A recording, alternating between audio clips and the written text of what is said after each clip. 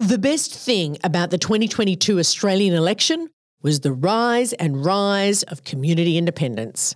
Without independents contesting and winning seats in Liberal heartland across the country, there would not have been a change in government, and issues like climate change and transparency would not be central to Australian politics.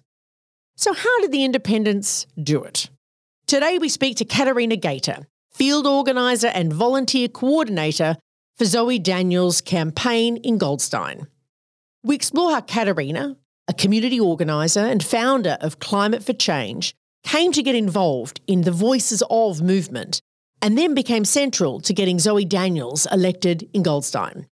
She runs us through how the Voices of groups grew out of Indi in regional Victoria, spread to Warringah in New South Wales, and have now taken the country by storm. This is an honest account, much more complex and nuanced than some of the writings of this history to date. But what it makes clear is that when people get involved in democracy, democracy gets better. So, let's go. I'm Amanda Tattersall. Welcome to ChangeMaker Chats, conversations with people changing the world. ChangeMakers also produces episodes that are feature stories about social change campaigns. ChangeMakers is supported by the Sydney Policy Lab at the University of Sydney. They break down barriers between researchers, policymakers and community campaigners so we can build change together.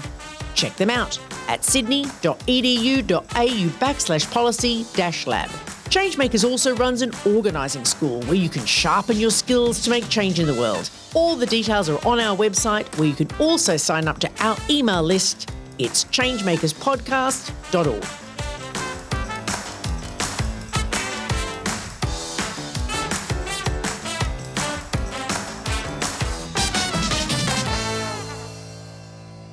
Katerina, welcome to ChangeMakers. Thank you, Amanda. I'm so pleased to be here. Oh, we're pleased to have you. So my first question is, we ask it of everyone, is you're on a ChangeMakers podcast. So what kind of changemaker are you? I would describe myself as a community builder and a community organiser. I think they can be slightly different. So I guess, what I do and what I love doing is bringing people together over a shared purpose, helping them flesh out that purpose, see what's possible, and helping them to achieve that through whatever support they really need. Excellent. And you would appear to do it in a variety of spaces in the community, but also in electoral spaces, which is interesting. Yes, well, I've done it in one electoral space. You're first. Yes. And we are going to get to that story in a little bit. Okay, so you're a community builder and a community organiser. I'm intrigued by the difference that you see between these two words, which I'm sure you'll unpack. But part of what I'm interested in is, so why? Why have you chosen such a novel and somewhat challenging path? Why is that what you're doing with your life? What influenced you to make that choice? Yeah, I was actually thinking about it and realised, thinking back on my childhood, actually, I remembered that throughout primary school and probably high school, I was always coming up with new clubs and trying to get my friends to join clubs, all sorts of clubs.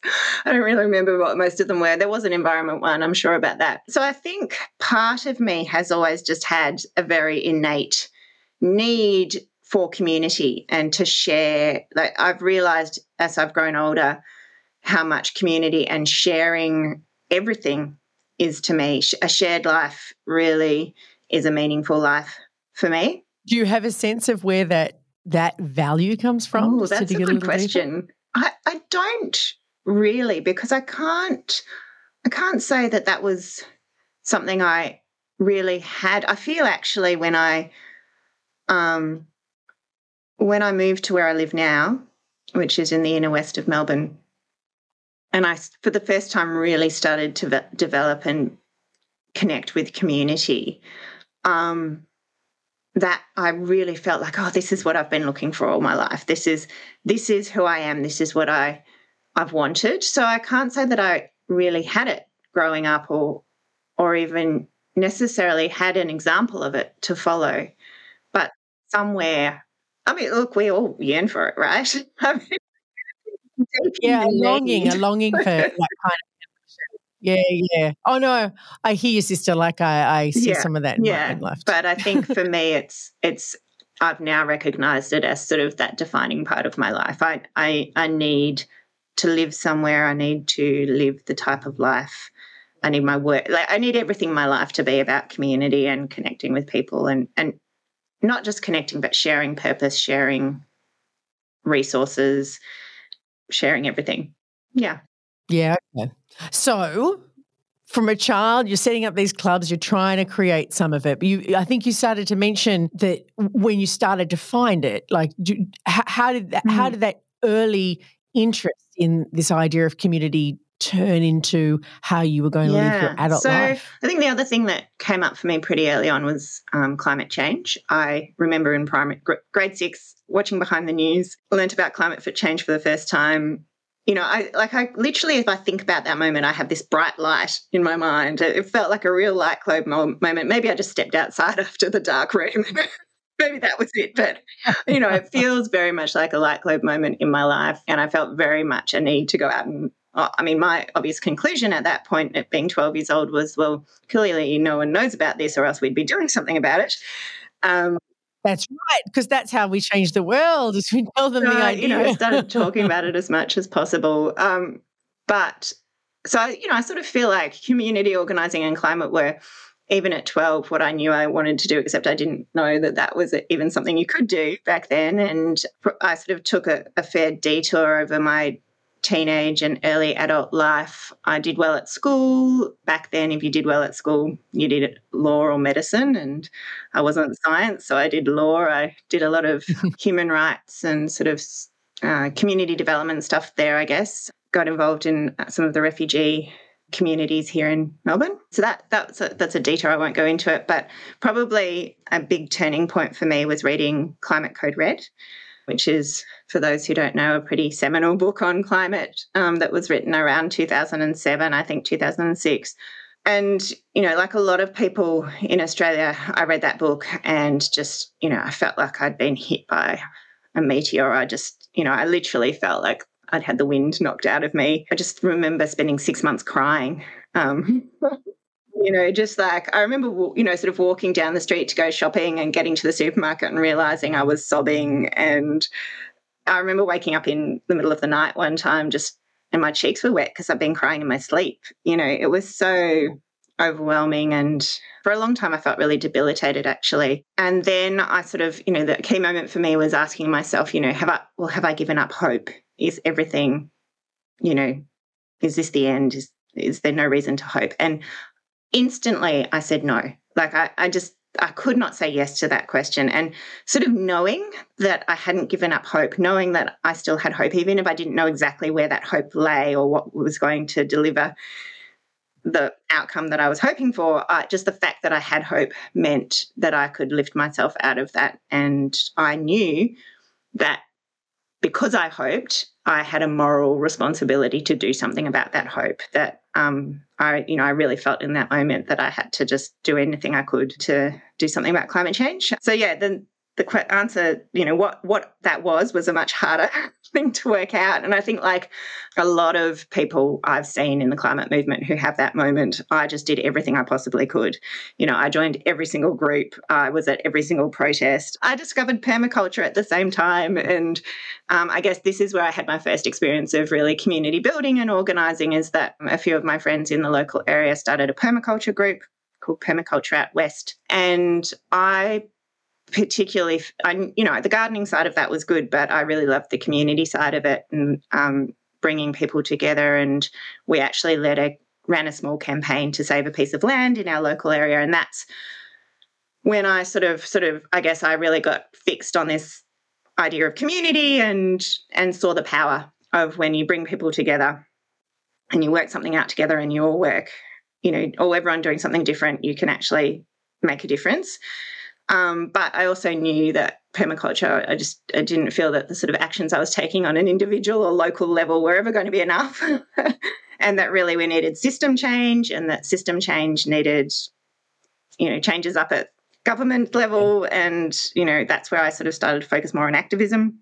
And then I started to feel this frustration because I'd be going to every protest, every sort of activity, and it just felt like it was the same people turning up. We weren't really getting anywhere. We'd occasionally have a small win, but we'd always have way more losses. And in the permaculture sector and all of that other area, I could see all these people that I knew who cared, but they were never going to come to a protest. And I was frustrated that I didn't feel that the movement that I joined in the environment movement was really growing or reaching the people that it could and should be reaching. And, I now realise I was getting frustrated that they were mobilising and not organising. And I realise now that there were a lot of other people in the movement who are also feeling the same way. And, since then there's been a lot more community organising and a real push for that deeper engagement. But yeah, that frustration sort of, to cut a long story short, I guess the other deep, dark secret I have is that when my oldest son was 6 months old, I had sold Tupperware for 6 months. Yeah, a skill though. That's to try a skill. And make ends meet. And wacky, but a very, very we could have a whole skill. other conversation about Tupperware and the role it played in women's liberation. And but it's basically selling stuff by community building. Yeah. And later on when we started to use that model, I actually brought in someone from network marketing to mentor me. I realised that all the skills that they use in network marketing it's just community organising. They just use different words and they have a different purpose, but it's very much the same thing. It's very interesting. But anyway, that's aside. So yeah, to cut a long story short, I had this crazy idea that we could use the Tupperware party model, which is basically parties in people's homes. And at the end of each party, the host asks everyone in the room to host another party. So you create this network of people all having parties in their homes. And instead of using it to sell plastic, we could use it to sell climate action, and we could engage people who would never think of themselves as activists and get them to start taking the sort of political actions that we need to create the system change we need. I just want to just dwell on this for a second. So, to me, it's very interesting. You've gone from being interested in climate change and not knowing what to do, actually like distraught at the fear but not knowing what to do, seeing that there was hope, throwing yourself at everything. Yeah. And then like in that journey, identify these two ends of a continuum, one of which is activism, that's how we do systemic change. We've got to, using the word activism to sort of describe that bigger sort of small p political transformation, but also this everyday involvement, like the everyday person who and the both sides of that dichotomy or that continuum both care about climate, but they don't talk to each other and they don't do stuff with each other. And then you've decided to kind of bridge the gap by creating something where people were at in the home as a space to be able to explore the system change. It's pretty cool. Yeah, I mean, I guess, and maybe, the more I think about it, that's sort of what I love. And I think one of the things, another bugbear of mine is, how divided we are or how divided we think we are.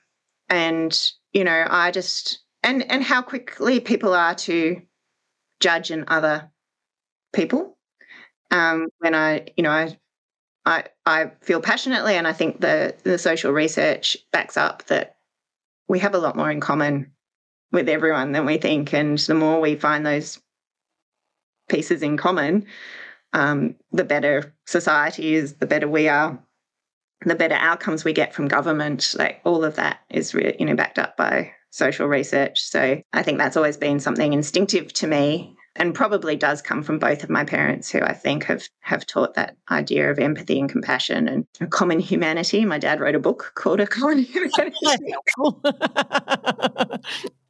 That's definitely come from my parents. But yeah, anyway, I had that crazy idea and I convinced a few friends in it to sort of believe in it. And we met for a while in a pub trying to make it happen. And then at a certain point, I just realised that, if this was going to really work, it needed a full-time commitment.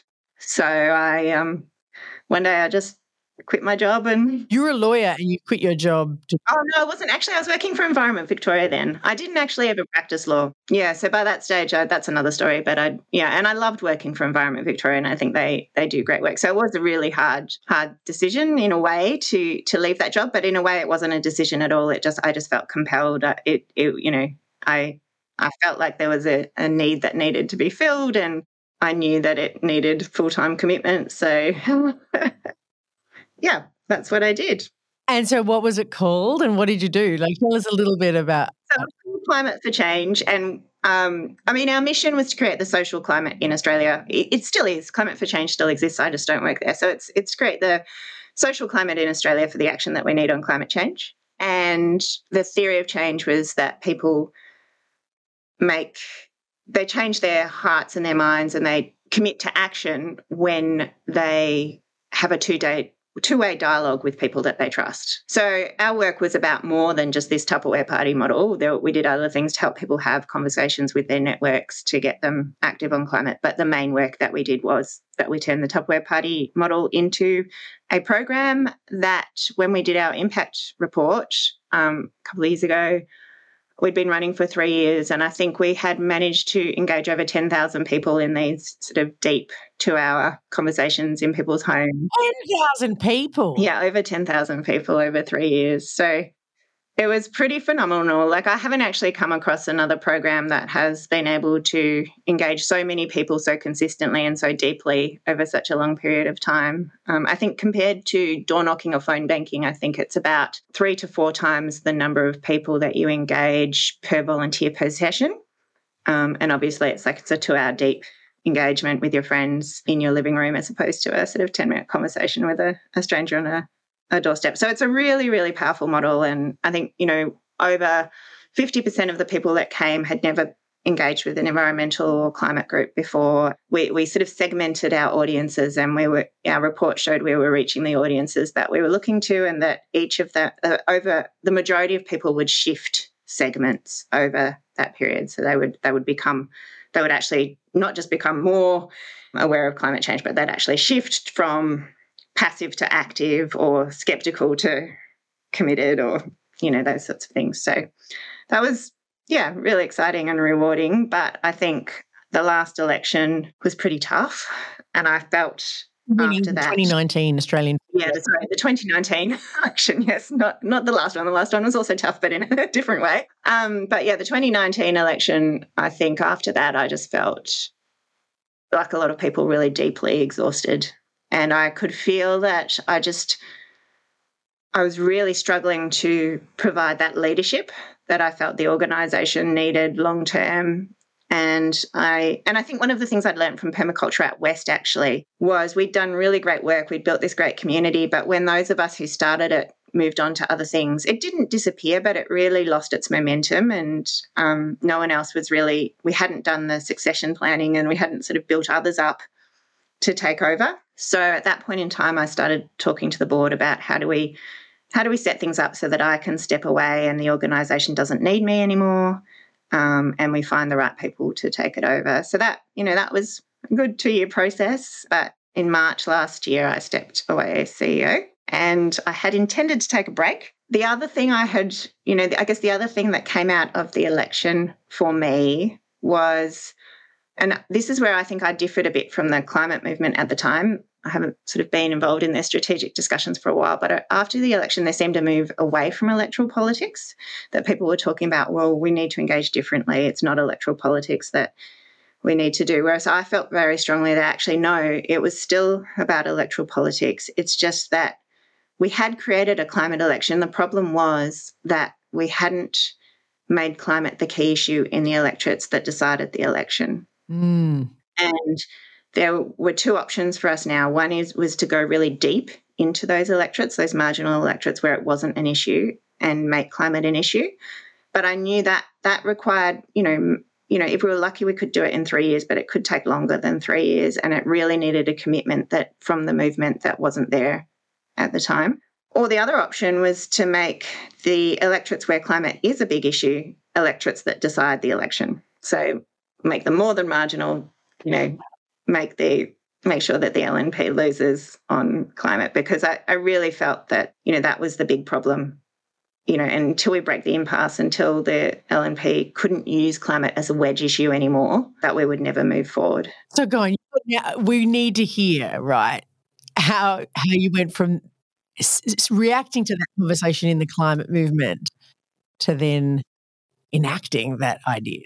I mean, part of it's just, who you know and what you're hearing. I'd been, there's so many layers to this story. I'd actually always been really, I guess because they'd used the kitchen table conversation model, I'd always felt really connected to Indi and Kathy McGowan's story and excited. And I actually have a photo of me in 2014 going to their conference after they won the election, like on how to do this in other electorates. So, that had always been something I'd been interested in. And I had always had which we can talk about later, but I'd always sort of felt uncomfortable with party politics anyway. So that had always been something I'd sort of followed.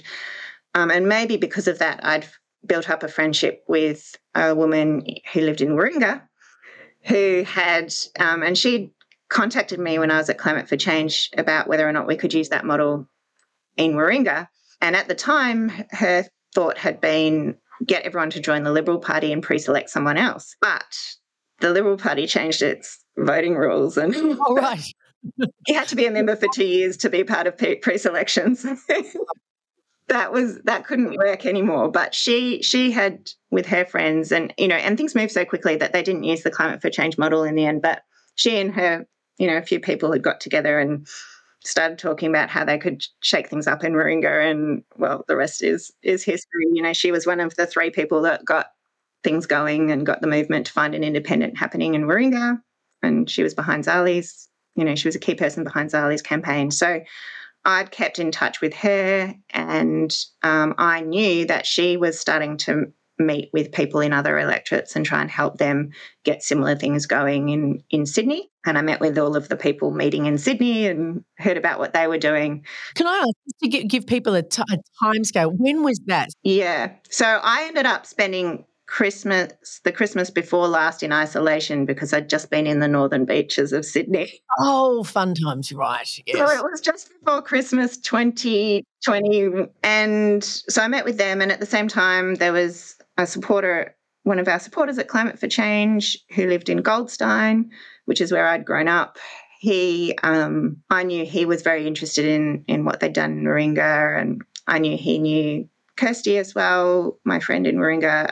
So when he decided to call a group together, even though I wasn't from the electorate, he invited me along, and I was at the very first meeting of Voices of Goldstein, which was not called that at the moment. Well, it was a community connect. Like what you talk about the setting up clubs right from when you're young, and it's that same kind of impulse that also saw you connect in here. It was individual relationships with people who you talk very much relationships and common interests and ideas. Yeah, so we, again, as a small group, we met for a few months, but I could see, talking to the groups in Sydney had been going a lot longer. I knew that they all had someone working pretty much full-time who could volunteer full-time on what they were doing. They were putting the hours in that no one in our group had really the time or energy to give. We just weren't going to get where we needed to be. We just couldn't get that momentum going unless someone was prepared to commit that time. And I knew, unlike when I started Climate for Change, I did that for free for a long time, but I couldn't afford to do that anymore. But I knew they had a little bit of money that a donor had given them. It wasn't a whole heap, but I figured it was enough for me to survive on. So I said, look, I'm leaving my job. How about I help? And look, the universe has provided you a new direction. Yeah, I was going to take a rest, but, I could spend 6 months just helping you set up. And at that time, I definitely thought by the time we get to an election, there'll be someone else could take over.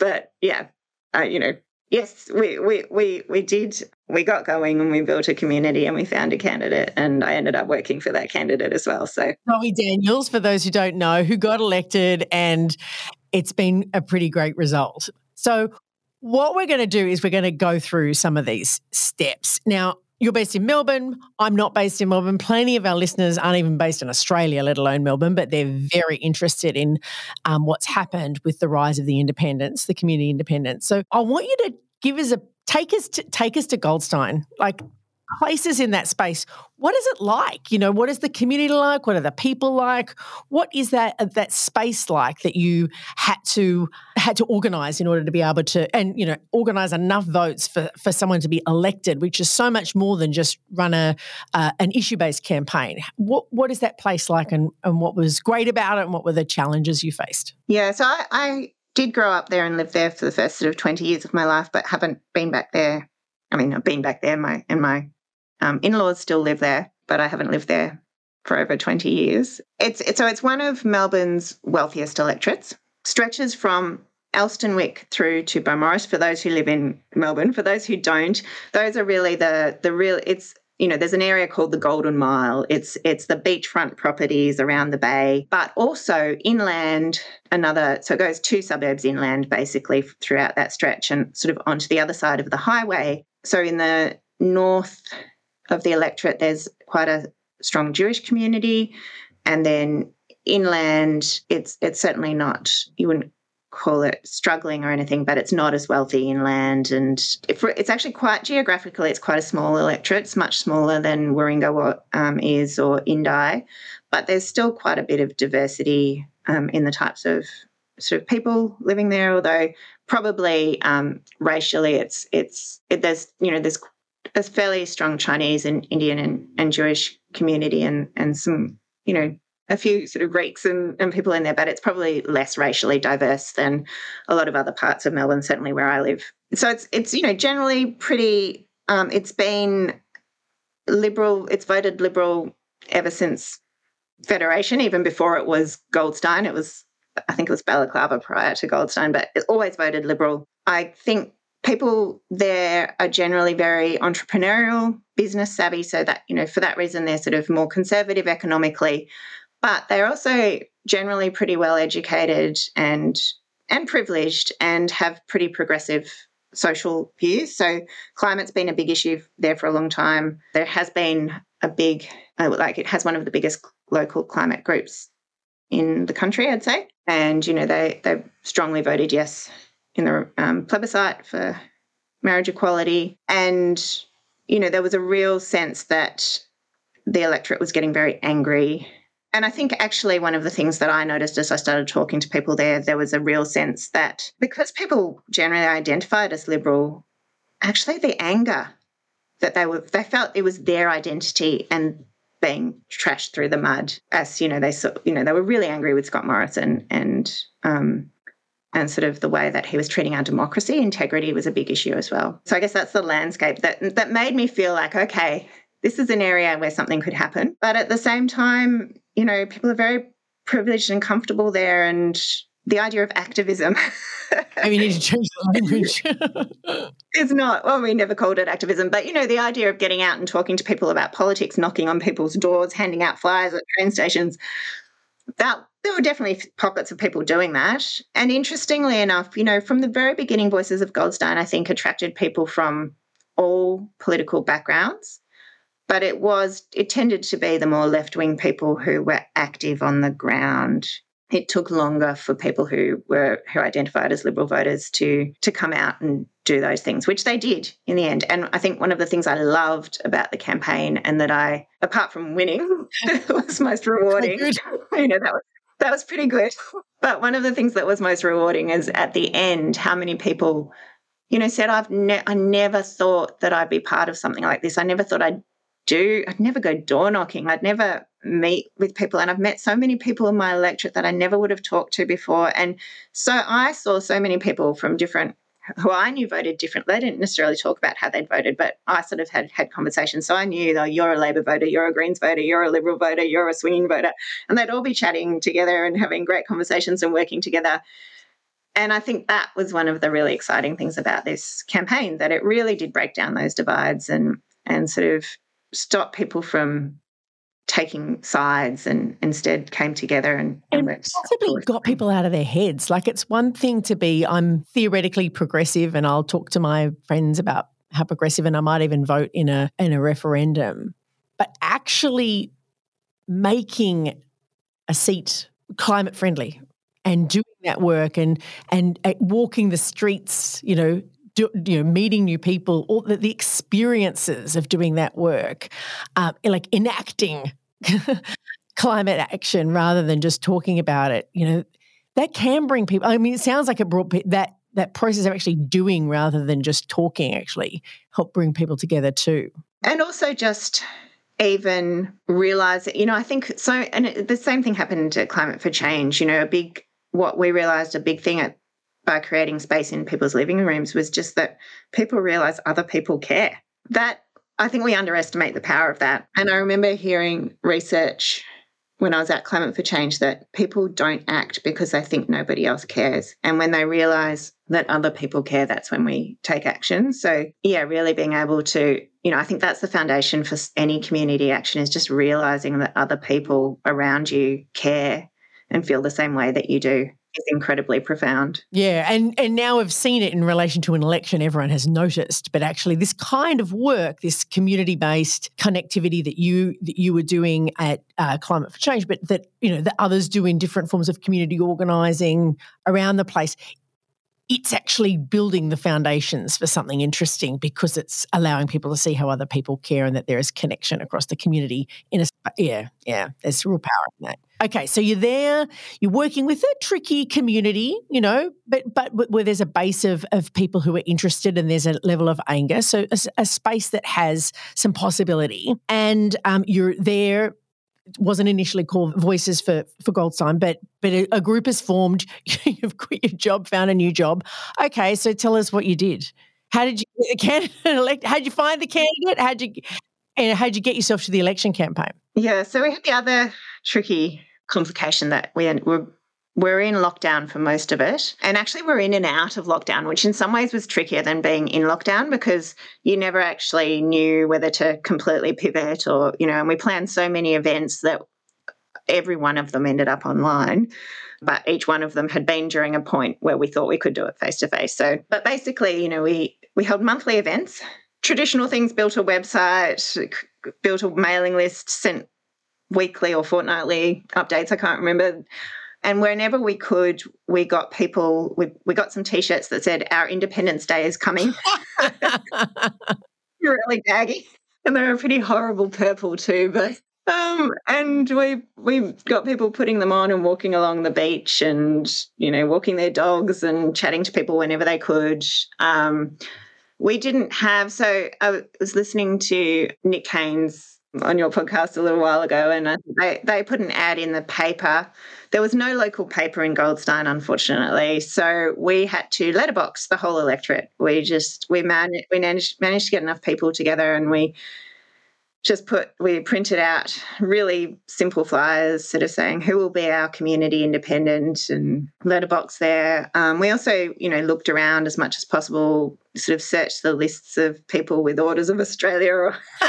We figured there must be some pretty powerful people, some pretty good people in the electorate. And the other thing that really gave us a push was that one of our members knew Ian McPhee, who was the first member for Goldstein, and he was a member of the Fraser government, and he endorsed our campaign. And I quickly sent that to all the papers, and that got in the paper, and that's when we sort of, I guess, got our really big uptick in people starting to take notice. And the other thing that was really, really valuable that helped once Zoe stood was that we made welcome calls to every single person who signed up. So as soon as someone signed up to the mailing list, we had a team of volunteers who called them and just chatted to them about why they joined, who they were, what they were interested in doing, how they could help. And that had so many, I think it really meant people took us seriously and they were really impressed. We had lots of stories about how that was what made people commit. It helped us identify who could do what. And we also just heard people's stories and we understood how people felt. And I think that helped us tap in more to, the zeitgeist in the electorate. And bringing that relationship stuff to a space. An electorate space is not used to that. In political parties, they just ask for donations and not much, and you can join a branch or whatever, but it's not a relationship like what you're describing. You're describing a completely different culture being brought into the electoral space. Yeah, so that was fantastic. Bayside City Council, which was one of the local councils, had done an exhibition of 100 women of Goldstein, which was great. And we actually we saw Angela Pippos on there, who is a former ABC sports journalist, and thought, she could be a good candidate. So we approached her, and she got back to us. She said, "No, look, my son's too young. I'm not up for running, but I reckon my best friend Zoe would be great." And so she organised a meeting. With Sue, who was our spokesperson, and Sue and Zoe and Ange kept talking for a long time. I think that was back in July, I think, that we approached Angela, and it wasn't till October that Zoe said yes. In 2021, I'm guessing. Yes, that's right. At the same time, we were approaching other people. We were inviting people to apply, and we had an actual application process, and Zoe had to go through that process just as much as anyone else did. So there was a written application, an interview, a mock press interview. Which actually some of it, not all of it, but some of it we consulted with Voices for Indi, who were really helpful at the time. We were well connected right from the beginning with them and with the other groups in Sydney, and we were sharing ideas about, how are you doing this? How are you looking for these people? What questions you're asking your interviews? So we're all very different, and everyone chose to do things differently, but we certainly swapped notes and helped each other wherever we could. Yeah. You could stand on their shoulders, but there was going to be a distinctive approach no matter where you were, right? And so I'm presuming there was a magical moment when Zoe finally said yes. Like, was there something that clinched it for her? Yeah. So, there were a few things, I think. One was that she did ask for some polling, and we shared the cost of some polling with Climate 200, which by that stage had sort of said that they were interested in supporting candidates. They didn't support any of the Voices groups, but they were, going to support some candidates, and they were willing to share the cost of getting some polling done to show that Goldstein cared about the issues of climate and integrity and the things that we were wanting the independent candidate to stand on. So that came back really positively. So that was, I think that helped. But the thing that got her across the line was that her son, who was 15 at the time, said to her, "Mum, you've got a chance to do something for us. And, how you feel if in 10 or 20 years' time things are the same or they're worse and you didn't do this?" And that's what clinched it for her. Wow. Yeah. And I think that for me, that really shows that, I don't think people realise that all the women who stood in those seats, they really did it because they were asked to, and they felt a responsibility to step up. It wasn't about them and their careers and their egos. And I think that's really important. Yeah. I think it's really important. And also it's like, it is also true that all the community independents were women. And that sort of, knowing that, even being a good parent, being a good mum is not enough to take care of your kids for the future if the world is surrounded by is engulfed in climate change. That actually being able to sort of create a space where your kids can thrive might just involve stepping beyond the fence and getting involved in these bigger questions. Yeah. It's really inspiring. It's really inspiring. Yeah. And Zoe's maiden speech the other day, I think, tells that story really. It's worth listening to.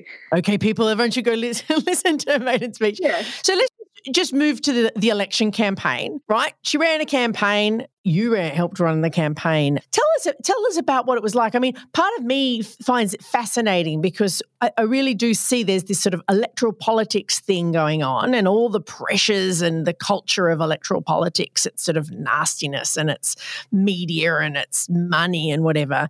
And then you've got all this social movement, community organising, community relationships, practices and values. And those two things meet in the community independence work, in the independence campaign. How did it play out? Like, what were some of the tensions and stresses you noticed? Yeah, look, I think that's really true. And I think, in some ways, we were standing on the shoulders in many ways of, what had been done in Indi, and also Warringah. And I think, the other dynamic there is that there's a narrative around what happened in Indi and Warringah, some of which is true, some of which I think, like one of the things I think people assumed that the whole community would choose the candidate, whereas in fact that didn't happen in Indi until, it didn't happen with Kathy McGowan, it happened with Helen Haines, but that was after, 2 election cycles, over 6 years of the community really learning deliberative democracy. And when we spoke to Indi about the process and what we would do, they were actually very clear that until your community is ready for that bigger deliberative democracy process, don't try and get everyone to decide. It's got to be with a few, the community decides on the sort of selection criteria. And we had our values, we had the things that we did through community consultation, kitchen table conversations, but we had a very small committee that did make, in the end made the decision, although I think, Zoe would have been a top candidate for anyone. And actually we had to keep it really secret. In the end, it was leaked to the Australian, I think the day before Zoe announced, but right up until that point, like for a long, long time, it was only 3 of us who even knew that Zoe was on, being talked to. We couldn't even we couldn't even tell the rest of the governance committee that she was the one we were talking to. And then when we, then a little bit before we did. Why did you keep it secret? I mean, I don't judge it. I think probably it makes a lot of sense, but because we were told that if it got out in the media that, someone was thinking of running before they had had a chance to even decide, let alone set up their website, decide on their platform, all of those sorts of things, then the opposition and the media would create their own narrative around that person and you wouldn't have control of your own story. You'd always be on the back foot. You'd always be defending rather than creating your own story. So, that's one of the realities of electoral politics and media and stuff that, doesn't easily fit with that idea of, community democracy. And so that was quite tricky to navigate. But in the end, I think that idea of, we got buy-in and agreement on all the key principles, all of the things, and we presented the people. We chose people. The decision makers came from, we had someone who was 18 and someone, up in their 70s, or I don't, exactly know how old, but, we had all age ranges, genders, political spectrum, professions, really tried to make it as diverse as possible and, got that buy-in and agreement from the community and agreed on the process with them. And then they were happy to delegate that decision making. So that was one tension, I think. And then when the campaign evolved, I think, you've got this, with Kathy, she actually was part of the original Voices group, whereas Zoe wasn't. Zoe came in to the group after it was well established. But also I think you've got, for any politician, but particularly an independent, it's not just an issue or a campaign, it's them, it's their lives. Zoe was a very, well-known person, a journalist. If she didn't win, she had to go back to journalism. There was a lot she was putting on the line and putting herself solely in the, in the community. You're always sort of, I guess, having to work out what's Zoe's campaign and what's her and what's, making sure you're not speaking out of line and misrepresenting her, but also allowing the community that sort of radical trust and being able to, I think Nick was saying that they just let people go out and do whatever they wanted. Yeah. And in a way we did too. Like our volunteers did all sorts of things that didn't come from the campaign team or weren't even necessarily given an official tick of approval. But there was always that tension between, just, and even just knowing, like I think thinking back to Indi, for example, that was, they sort of came in under the radar for so long.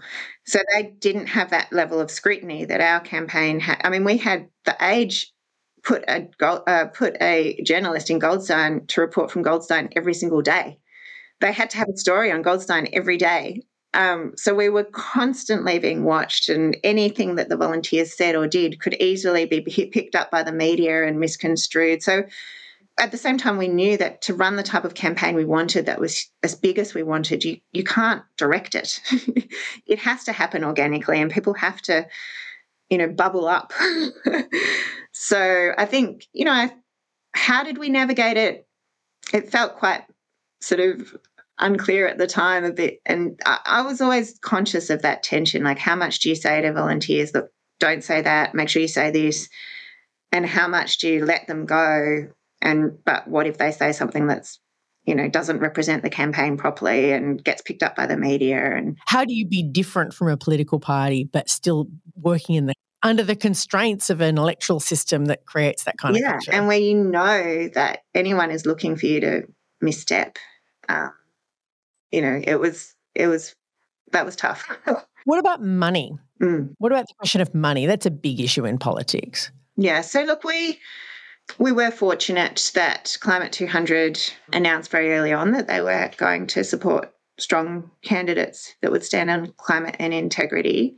In fact, in the end, so our campaign raised $1.4 million, and Climate 200, wow, of that 400,000 was Climate 200, and the other million was raised mostly locally. So they did, they weren't a big proportion of the funding in the end, but I think one of the things that really helped, and possibly, I don't know, I think it helped Zoe make the decision to run, to know that she could run a strong campaign, that she wasn't going to be on the back foot, that there was backing there. So I think that was, and it also helped at the beginning. It takes money to raise money. You need a website. Well, even in community organising, we say power equals organised people and organised money. If there is no money, it's hard to be able to do things. Yeah, and particularly, I think we'd all love it if you didn't need to spend that money to win. And I hope that there's an opportunity in this parliament to fix that.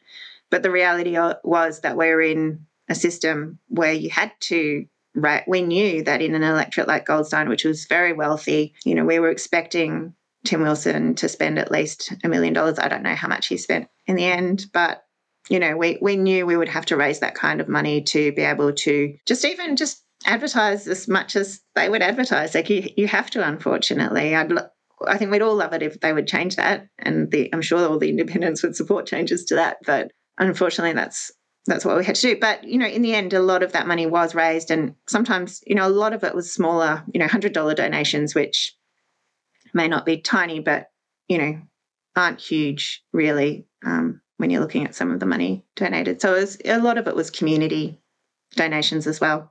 But even with all these difficulties, the pressure of the media, the challenges of money, the difficulties of balancing out the sort of decision-making processes in the campaign, it worked. Hooray! How did it feel? Like, what do you think it means for Australian politics now that so many community independents have been elected? Like, what do you think this now means? I should just say the other challenge is that pretty much no one on any of the campaigns had worked on a political campaign before. So we were all, building the plane as we flew it, breaking everything up as we went along. That was possibly the hardest part of it all. What it means, the reason I went into this originally, and I do think it's really shifted things, is I think, at the moment it really makes it hard for the LNP to use climate as a wedge issue now. I mean, they can keep doing that, and it looks like they're going to keep trying doing that. But if they do, they won't win back those seats. And it means that they are going to have to win enough of the marginal seats to make up for those, which is not impossible. And I think as a movement, we have to be I still think it's really important to be taking climate into those marginal areas. But, I think it does make it, hopefully it helps break that impasse, and we can keep working on that to mean that climate no longer has to be a wedge issue anymore. Whether or not it's going to break down the two-party system, I don't know, but I do think it shows that politics can be done differently. And I think going back to what I see in Goldstein, people are engaged at Climate for Change. I realised pretty early on that it wasn't that we had to convince people that climate change was an issue. What we had to do is convince people that engaging as citizens in our democracy was important and could make a difference. And I feel like that we've, in a whole lot of electorates now, people have seen that. And hopefully other people in other electorates are seeing that too. I think that's a really important legacy. I think cynicism with democracy actually is really, really damaging. So, yeah, I mean, there's lots of things we could talk about the future of Australian politics and whether this is going to break down the party system and stuff, and that's a whole other discussion. But I think engaging people back in democracy is a really important legacy. Oh, a huge legacy. And because, and like what you described earlier on in the podcast, where after 2019 and the climate movement turned away and said, we've just got to do corporate campaign, we've got to do something else. This electoral politics is not working. And in actually showing it can work, what we need to do is a broad-based community campaign. A few activists who keep turning up at the same rallies, that won't cut it. But if we can learn and apply the broad-based community organising kind of work that you had learnt to do at Climate for Change, apply that to electoral politics. Actually, electoral politics is a space for more progressive politics because it's a space for people. And you've not just said that, you've been part of doing it, which is pretty, it's one thing to, we need to walk our talk some of the time, and you walk the talk. It's spectacular. Look, Katerina, it's been so good to have you on this podcast. I think we probably have you on for another one in maybe 6 months to a year's time, where we can evaluate what the independents have done based on their performance in Parliament, because I'm sure everyone is watching. I know I'm watching to see what sort of impact they can make on a day-to-day basis. But thank you so much for coming on ChangeMakers and sharing all these stories with us. No, thank you so much. I love the podcast. So it was an honour to be invited. Thank you. ChangeMakers is hosted by me, Amanda Tattersall. Remember to subscribe to this podcast to catch all our episodes. And this is Series 6, so there's plenty to look at in our back catalogue. ChangeMakers is produced by Lachlan Hodson. Our audio producer is Jules Wookera. Our series sponsor is the Sydney Policy Lab at the University of Sydney. They break down barriers between researchers, policymakers and community campaigners so we can build change together. Check them out at sydney.edu.au/policy-lab.